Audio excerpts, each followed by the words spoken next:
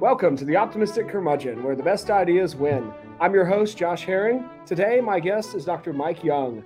Dr. Young is a lecturer in the Humanities Department at Faulkner University and a leading scholar on Hans-Georg Gadamer. Dr. Young, welcome back to the Optimistic Curmudgeon. Well, thank you. I enjoy the topic or the title of the program. Oh, fantastic. I'm so sorry about losing our original episode, but I'm so glad you were willing to come back and for rehashing Gadamer today. It's going to be great. Oh, certainly, no problem. Dr. Young, I suspect that many of our listeners may have heard the term Gadamer perhaps in a theory class or in a hermeneutics class, but we probably have plenty of folks who have no idea who he is. So let's start there. Who was Gadamer and why do people study him today? Right. Well, one thing that's interesting about him is he lasted 102 years. He passed away in the year 2002. He was born in 1900. So in many regards, as a scholar, he was one who traversed and witnessed and participated in the 20th century. And so that makes him an interesting character. He was obviously probably pretty well known, a student of Heidegger. Although Heidegger initially said of Gadamer that he doesn't show much promise as a philosopher. And it wasn't until later that they read Aristotle together that he was impressed with Gadamer's insight and acumen in reading philosophical texts. But Gadamer also said about his own upbringing that he would wish on no child the kind of upbringing he received. His father was in the natural sciences and pharmacology and was quite disappointed when his son chose the humanities. In fact, said, "You're just participating in that twaddle," that non-scientific arena of study that just doesn't amount to anything. And so Gadamer was hinting at that he, in some regards, was in rebellion of, or at least by way of contrast to his own father, very rigid, harsh upbringing. So that was some of the drive perhaps in him. But he came from a family that, I think it was his grandfather or great-grandfather was apparently a large man and was in the division of the army that was for large, tall men. And which was interesting. Now, and then they had a big and tall unit in the army. Yes, that's interesting, isn't it? That's amazing. And then afterwards, Gadamer said, "Well, what does one do after serving in the military? Well, you either beat your children or you become a lumberjack or something like that."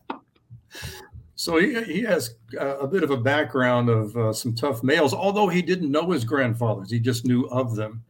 And his mother died at the age of 4. And so there's some tragedy in his background when he was very young. And again, was very influenced by his father, but not necessarily in a positive way. How interesting. I want to kind of back up to that time span that you mentioned. 1900 to 2002. Certainly there's World War I, there's World War II, there's sort of the passing away of an old world Europe and the rise of the modern era. There's the sexual revolution of the 60s and 70s. There's the rise of the Eurozone economy in the late 1980s and into the 1990s. There's a lot of stuff that happens on a historical level. Could you walk us through some of the big intellectual shifts that are happening across that century that maybe Gadamer was either tied to or was shaped by?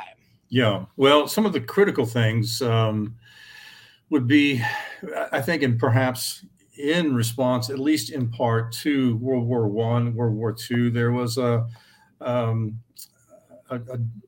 a dystopian perspective of man's condition, man's inhumanity to man. And so philosophy, I think, exhibited some of that. And there was a sense of loss of our capacity to know.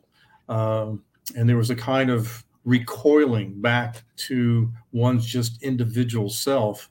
And I think very much connected with Gadamer was the idea of language being becoming simply something recognized as a social political ploy, a dynamic that you manipulate other people with, but it wasn't a means by which you either discovered or told or shared truth. And such things as mathematical symbolic language, came to the forefront, certainly in the realm of sciences and mathematics, but it was also an expression of a disappointment, if you will, in normal, natural language having any capacity to divulge truth to one another. And so there was that kind of swing in reaction to even our linguistic life in the world. And Gadamer counters that, I think, and goes against that. And then, of course, we have, quote, postmodern era, in which, epistemologically, we really don't know. It is simply a projection by our own will and mind upon the world and in our own personal, individualized interpretation of things. And thus, we are kind of isolated atoms floating around, ricocheting off each other with our own each individual interpretations of reality. And so he traversed all of that, and I think sought to counter some of that. And he's quite often marked as, or maybe first impression, seen as a kind of a relativist himself. But I think he tries to supersede that and yet also avoid a naive objectivism. Somewhat of a Aristotelian seeking the mean between two extremes in that regard. Could you explain a little bit more what you mean by the idea of a naive objectivism? Like that's a helpful phrase. I want to make sure I'm following your thought. Right. Yeah. Naive objectivism is the assumption that we immediately grasp an object, a thing, a language, artwork, whatever, that we immediately grasp the truth of it. We know it as it is in itself without being aware of the layers of dynamic of our own historical conditionedness, our own background, imposing or at least projecting onto our understanding of something. So, in other words, a naive objectivism is the assumption that we are kind of a pure receptacle and that there's nothing there, that we simply receive with wholeness and clarity without any participation of the object from ourselves onto it. And so that naive objectivism is a kind of a false assumption that we are not involved in or are participating in our own understandings prior to our receiving the impressions, the empirical data, whatever, of an object, text, or even artwork. So in that sense, there is something happening when we encounter something that, whether it's a text or an idea or perhaps my coffee mug is my favorite philosophy class example. I've almost always got it with me, but there is something about that I bring to that. It's not just that I encounter the thing, but in the encounter, there's a me that is shaped by a past. Right. And there's some sort of whatever meaning is to be found. That interaction is in the meeting of those two. Is that we bring something to the table, and our own background experiences, our past, our cultural context, etc. All those things come to bear. And what Gadamer is ultimately trying to get at is saying, okay, prior to method or the application of any method, there's something going on. And that something going on is this dynamic of us bringing our background, our experiences to encounter the other, be it, again, text or object or artwork, and that there's a movement back and forth between the two as we seek to come to understanding of it. Well, that idea of movement is really, I think, it's one of the most interesting parts of Gadamer. And it's if I'm remembering this correctly, that's his idea of play and the movement back and forth, and that meaning is that to some extent in play, and it's back and forth in the what he might call the mediation of horizons and interpretation. Right. But I might be getting ahead of myself. I want to back up real quick before we get to the deeper parts of Gadamer. I wonder if you could back up just a little bit to you mentioned that Gadamer's father referred to the study of the humanities as twaddle. Yeah. I'm but, not sure what the proper translation of what he said from the German was, but that was what Jean Grodin says of his father. I'm sure Dwight Schrute would have the proper German for us in that moment, Yeah.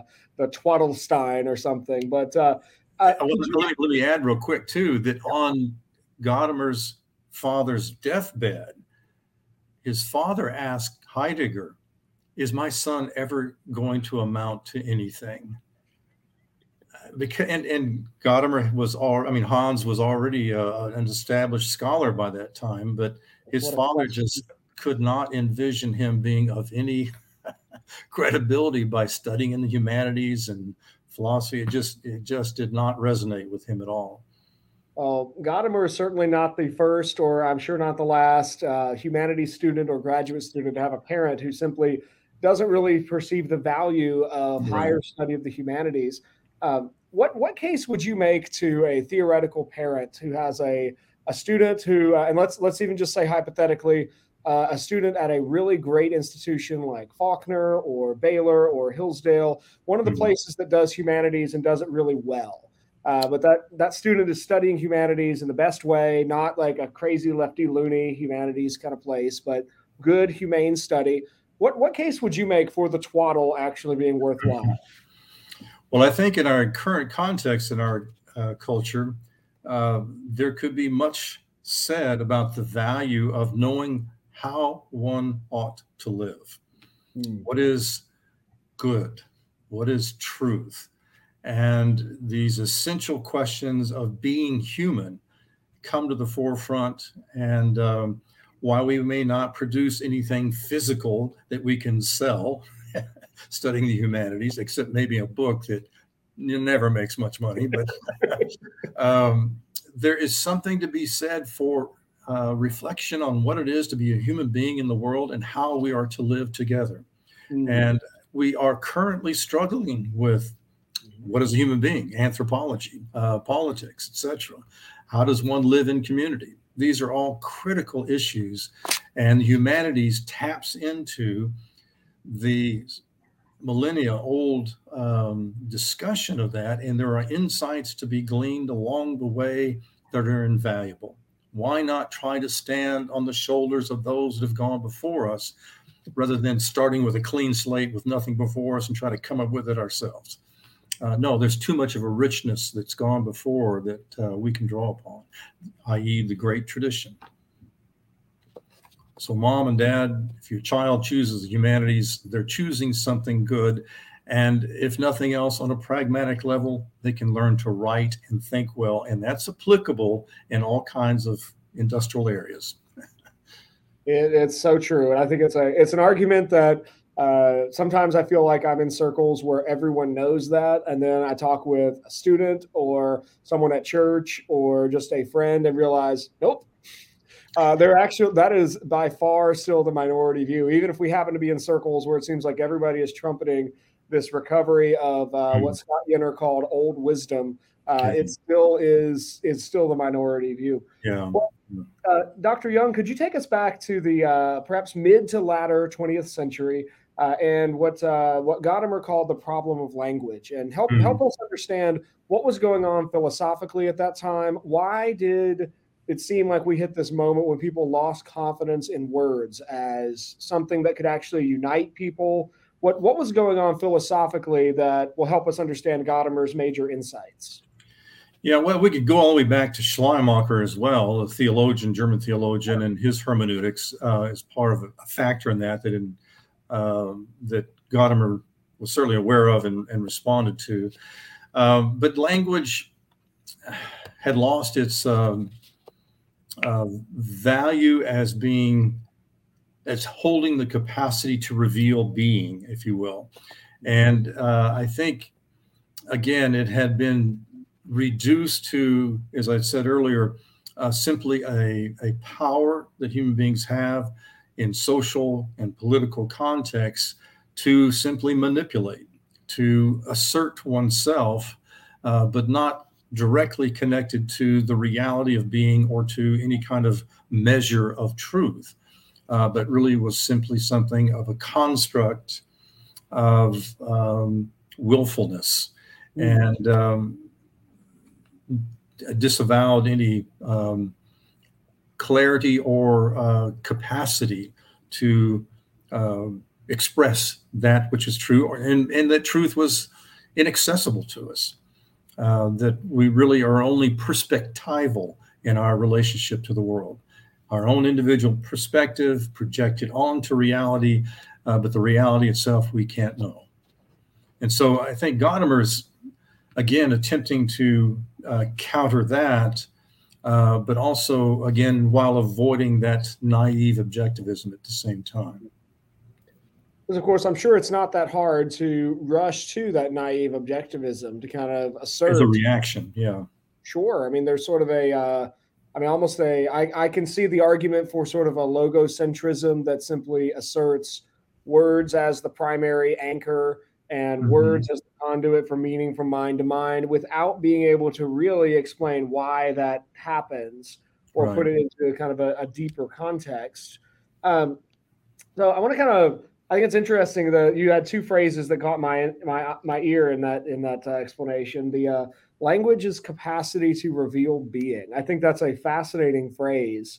Any other comments you want to make about what language does in connection to being? Yeah.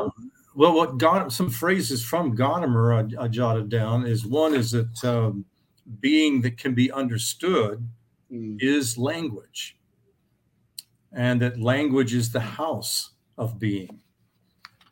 And there is one line at one point, I've forgotten where it was, or I don't think it's in Truth and Method, but he says, conversation that we are.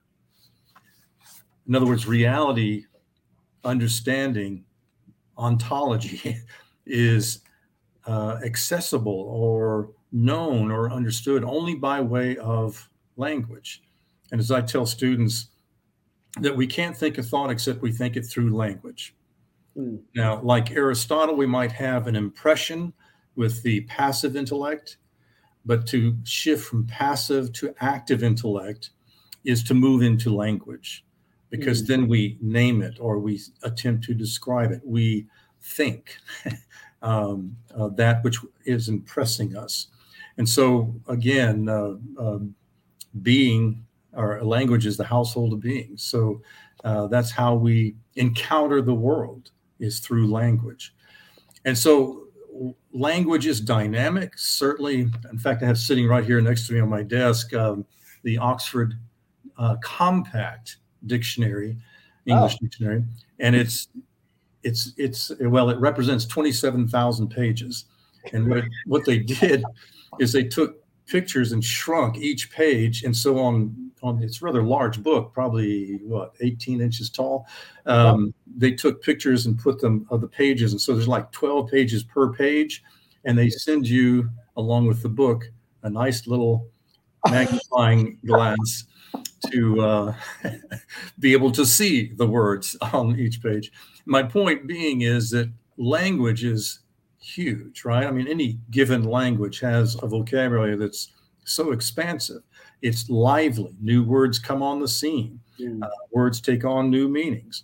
And so you think, well, it's rather slippery stuff. Nothing seems to be anchored. Well, no, it's more of an example of the liveliness of language, is an example of our living in the world, encountering being, and, if you will, seeing it in different times and angles, and adding more language, more understanding of that being. And so, yes, it can be in context. The word can mean this or that. But that seems to me more the liveliness of it rather than the slippery inaccessibility of it. I think that makes a lot of sense. And I'm looking at some of the phrases that you gave us. Language is the house of being. And I'm thinking that through kind of metaphorically, that we have trouble discerning being itself. I know I tried to wade through Heidegger's Being and Time, and I don't know that I understood Heidegger. I think I might have understood my understanding of Heidegger, but I don't think I got to the thing itself there. But we might not be able to perceive being, but we can perceive language. And if so, if language is that vast and complex, that suggests something about just how complex the nature of being itself is, and the how vast being is, Yes. which sort of at least prompts me to be kind of like amazed. That's really fascinating. If language is that complex, and that's only even those 27,000 pages compressed and condensed are those are not the totality of human language. That's And the that's one language. Multiple, various languages have, if you will, different emphases or nuances or tones to it that capture different aspects of being, I think. And I would say this, that it's not that being is inaccessible, is that we only know it. Gadamer emphasizes our finitude, I think, even as Plato does. So we are finite in our capacity to know being, but we can know it through the medium of language in part. And like Plato, Gadamer did his dissertation on Plato. Like Plato, the frustration we have with him and his dialogues ending where they part and walk off and no conclusion is made, Well, that's intentional on Plato's part, because he wants to say, we've made some ground. We've gained some insights here in this dialogue, this dialectic approach, but it's open-ended. There's still yet more questions that can be raised and discussed. We've not attained the totality of justice or beauty or whatever. There's more to be said. There's more to inquire about. And so it's not that we can't obtain knowledge or understanding of being. It's just that it's partial, and that we maintain an openness for further inquiry, which maintains, I think, or should maintain, the sense of wonder of being alive in the world. And I think wonder is one of the primary drives of being philosophical. Plato certainly thought so. I mean, that's that line from the Timaeus, that philosophy begins in wonder. Sure. Now, I suppose it's that openness to further dialogue and openness to question that sort of leaves Gadamer with a foot in both philosophical camps, or at least multiple philosophical camps.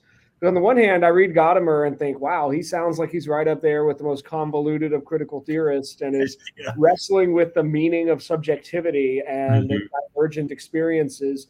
But he also never quite lets go of the fact that there is meaning to be discerned, and it does not entirely come from us, but it's somehow formed in the interaction that we have with whatever the object of study is. Right. There's that. Well, we are participants in the historical movement of dialogue, of conversation, if you will. And we, in our moment, bring to bear our experience, our horizon or range of experience to whatever we're discussing or trying to understand. And we participate in it. And thus it's a lively, not a dead-ended, empirical, objective, dead things, but rather the liveliness of being that we are participating in. Excellent. Well, Dr. Young, you brought up Gadamer's research on Plato, and I know from Truth and Method he has a deep tie to Aristotle. Right. How would you describe his relationship to Plato or Aristotle? Is he an Aristotelian? Is he a Platonist? Is he neither? Like, where would you put him in those kind of camps? Well, he makes one comment that he finds Plato more spiritual than Aristotle.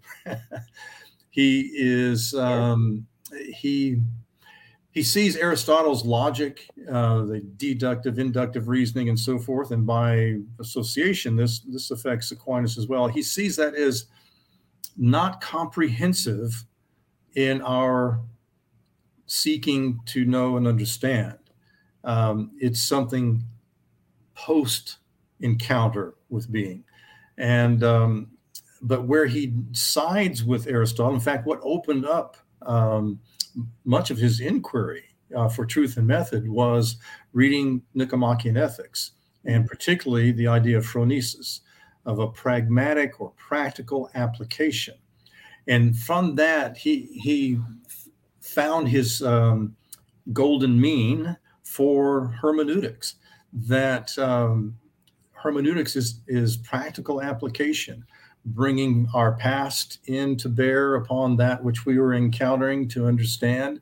And we seek to practically grasp, understand, and apply our own background, letting it being, if you will, responded to by the object or thing we were encountering, etc. And so this practical application, and also note too, in the Nicomachean Ethics, the golden mean has a range. It's not a pinpoint. Always draw a graph for students. If you have a line for measuring excellence and then a line here for measuring the two extremes, the deficiency or the excess, and you draw a line then of approaching the virtue. I can't do this backwards like this very well. But anyway, you get a bell curve. You get a bell curve. So when you obtain the excellence of the virtue, there's a kind of a rounded top. In other words, there's a range in there because it depends on the individual's capacity, the given context and circumstances. And so those particulars have to be considered in application of exercising the virtue, say, of courage. I want to be courageous and help this person in distress being attacked by this 275-pound guy. Well, am I capable of doing that, or how shall I go about that? Those kinds of things. So he sees that then is the means of what, or a doorway into what hermeneutics is doing. It's a practical application of self-reflection, of our own conditionedness, historical conditionedness, and in being open to that which we're encountering, and that play, that toss towards and catch back from the thing we're seeking to understand. And always like the illustration of the idea of play. I don't mean to jump ahead of your questions here, but sure. That's where I was thinking about we should head. Like we're headed towards that kind of vocabulary discussion. Yeah. Yeah, that play. Well, first, the historical conditionedness is just simply that hoop skirt, as my professor used to say. It's that range of our experience, our history, our point in time, and all that. So it's our field of being, and we come and encounter the other hoop experience and range and context of the thing we're seeking to understand. And I think a very accessible illustration is the idea of translation of a sentence from another language. So you're studying Spanish and you recognize the verb and a noun or two in the sentence. And so you project your initial understanding on it. Well, a little side note, in my dissertation, I used the word prejudgment rather than prejudice, which is usually translated. And I think prejudice has too negative a connotation in our own time period. But prejudgment, also with the hyphen, aids the idea of movement, sequence. Mm-hmm. So we cast our prejudgments onto the sentence, but the sentence pushes back. Mm-hmm. Or if you will, throws back our initial interpretation, because what about the ending of that verb? And what about those annoying little prepositions, And so you have this play of moving back and forth. You take another stab at it. Well, that doesn't quite fully fit because the sentence stands, right? It exists, and it pushes back against our four projections. And so I have an example for you of that process. One of our Latin teachers was telling me last week she was working with her class on translating a section from Ovid's Metamorphoses, where they're translating Apollo is chasing Daphne, and she's turned into a tree to escape Apollo's predatory advances. Well, and the Latin literally describes bark covering her breast as she's literally transformed from a woman into a tree. Mm-hmm. Well, the student translates this as her breast began barking. So it came time the teacher's method for the class is to kind of popcorn call on students to translate. And it happened to land on this student, and he offered up his translation with all the confidence that only a high school junior can have. And everyone in the class just looked at him. It was like, no, there is no way. And of course, the sentence did exactly what you said. They have to kind of he had mistranslated a noun as a verb that profoundly misunderstood the meaning of what was going on. Right. And in that play, they came back to a much more accurate understanding of the meaning involved. Right. Right. I thought it was pretty That's funny. excellent illustration, and that's the thing, that the sentence, it stands. It has a reality, and there's a truth in it, and that our fore projections or our prejudgments, whatever, if we are self-reflective at all, we will find out they don't always stand. We have to be open to and to hear again from the sentence. And so that play back and forth until there becomes, well, quote, the fusion of horizons. There's a measure of mutual understanding, that I'm understanding the sentence and the sentence has shown itself to me, and so that it can be of varying degrees, because one can come back to the sentence and detect a nuance that perhaps was missed earlier or whatever. But nevertheless, that's the liveliness of interpretation, of hermeneutics, of that practical application, that phronesis. Now, I love that illustration of translation, because that seems to be an obvious place where we're positioned at one point in time and attempting to understand what is meant from a different point in time in a different language.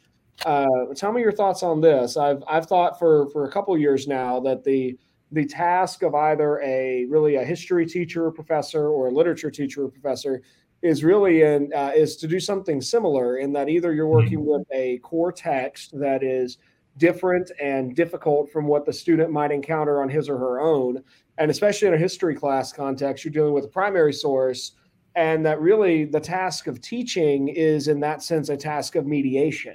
And it's of trying to help bridge those horizons together and help the student get to the point where they understand the text that they're reading.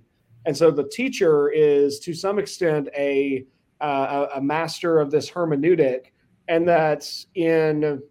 I mean, let me stop there and see what you think about that much. Is that an accurate application of Gadamer to the task of teaching? Yes, and I might say that one of the things Gadamer does with hermeneutics is he makes it universal, rather than being the field of initially of theology and then of law, interpretation, and so forth. He universalizes hermeneutics. In other words, he's saying this occurs in his phenomenological analysis of what's going on in our coming to understanding. This occurs in all of our living and encountering the world. And hence the wide illustrations of everything from art to language to history. And so, yes, history is a mediation of two worlds, if you will. But one of the critical things, too, that Gadamer is saying, that our historical conditionedness is not a liability. It is that which enables us to come to understanding of the other. That we have had some experience, we have lived some life, we have some understandings of our own context and so forth. That enables us to be open to the other and to learn of its historical context and setting and so forth. Now, what's required of us as a good hermeneutician is to be open to reflection, to be open to an awareness of, okay, what am I projecting onto this text, or what am I imposing on this?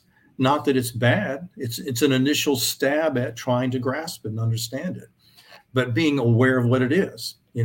I have this understanding of this thought in my background and experience, and I'm assuming, at least initially, that that's what's going on here, but I at least am aware of what I'm doing in that.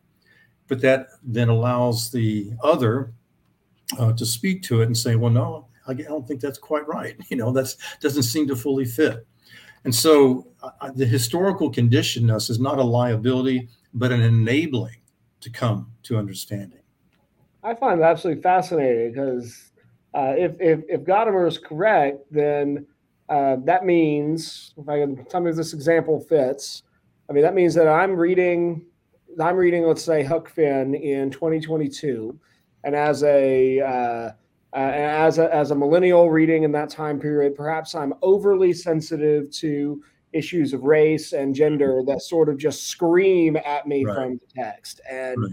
I'm tempted to say either one of two extremes. Like, either on the one hand, I might be tempted to say, wow, those idiots in the 19th century, how did they not Mm-hmm. get it? Or perhaps I'm tempted to say, oh my, I'm actually reading it terribly because I'm missing what Twain is saying. But instead, I should be more in a modern position to know I come to the reading with these predispositions that are shaped by my time and the Mm-hmm. questions that are more frequently asked by my time. So Right. I'm asking perhaps different variations on universal questions than Twain is asking. And Mm-hmm. that as I encounter Twain's text, maybe our different versions of the universal questions are dialoguing with each other. And I emerge with a stronger understanding of race and gender from encountering Huck Finn than if I had only heard the versions of that are spoken of in my own time. Yeah, and reacting to flash words, that set off the whole arena of current discussion, whatever. And again, to my point, that historical conditionedness enables us to understand. Think in terms of with Huck Finn, he's a boy. I was a boy. I remember that, and what must it have been like in that kid's eyes. Of course, now I'm being perhaps sexist here because I'm just referring to the boy, but being a child, being a kid, there are things that are identifiable from my experience with his, and to try to participate with him in his experiences in the novel of what it's like as a kid in that time period and so forth. So it seems to me that enables him rather than enables one to understand it and that particular factor as opposed to being a hindrance of some kind. It's, this sounds very similar somehow to John Lukash's idea of historical consciousness. Mm-hmm. The idea of becoming, we're more aware of ourselves as historically contingent beings and more aware of our actions as having historical consequences than previous generations were. Is that a fair connection? Yeah, and it is a good hermeneutician is self-aware, and so you're aware of to know your own time and what has influenced you, what shaped your thinking, to be able to cognitively be aware of them, set them up for critique by that which the object, the person, the thing you're encountering, allow it to be played with in the toss to and fro. I've encountered Gadamer really in two places where first was at Southeastern Seminary, where he was withheld with the other dangerous German thinkers for the doctoral students. And the other was at Faulkner, where I was a doctoral student in the scholarly inquiry class. We had to read his Truth and Method. Typically, when I bring up Gadamer, I enjoy Gadamer. I still don't know that I really understand him, but I really enjoy thinking about the thoughts he's thinking. People tend to groan or hit their head or pretend that they have a headache or just mention that they were very confused. I wonder, as we're kind of winding towards a conclusion, if you could just walk us through what concepts from Gadamer do you see typically either stump student readers or are just really, really helpful that we haven't covered yet? Like what either stumps people or like, oh, this is a great idea that will change people's lives. Well, to begin with, I sympathize with the moaning and groaning, and there's a legitimate reason for that. When Gadamer was a doctoral student, his fellow students would say anytime they encountered a very convoluted, difficult sentence or paragraph, they referred to it as a gad. Because apparently Gadamer and his conversation, his dialogue, and his writing could be very, very difficult to understand. And there is certainly some of that in Truth and Method, complex sentences and abstract thoughts, for sure. I think one of the values of Gadamer, one is, as mentioned already, that he universalizes hermeneutics. In other words, he expands what is going on as any of us encounter the world. We are always interpreting We're seeking understanding, but to do so is to interpret, which involves hermeneutics. But it's not, well, his book's title, his magnum opus of Truth and Method, belies the assertion that, well, prior to any method, this is what's going on. But he says this is what's going on by using phenomenological analysis, which is a method.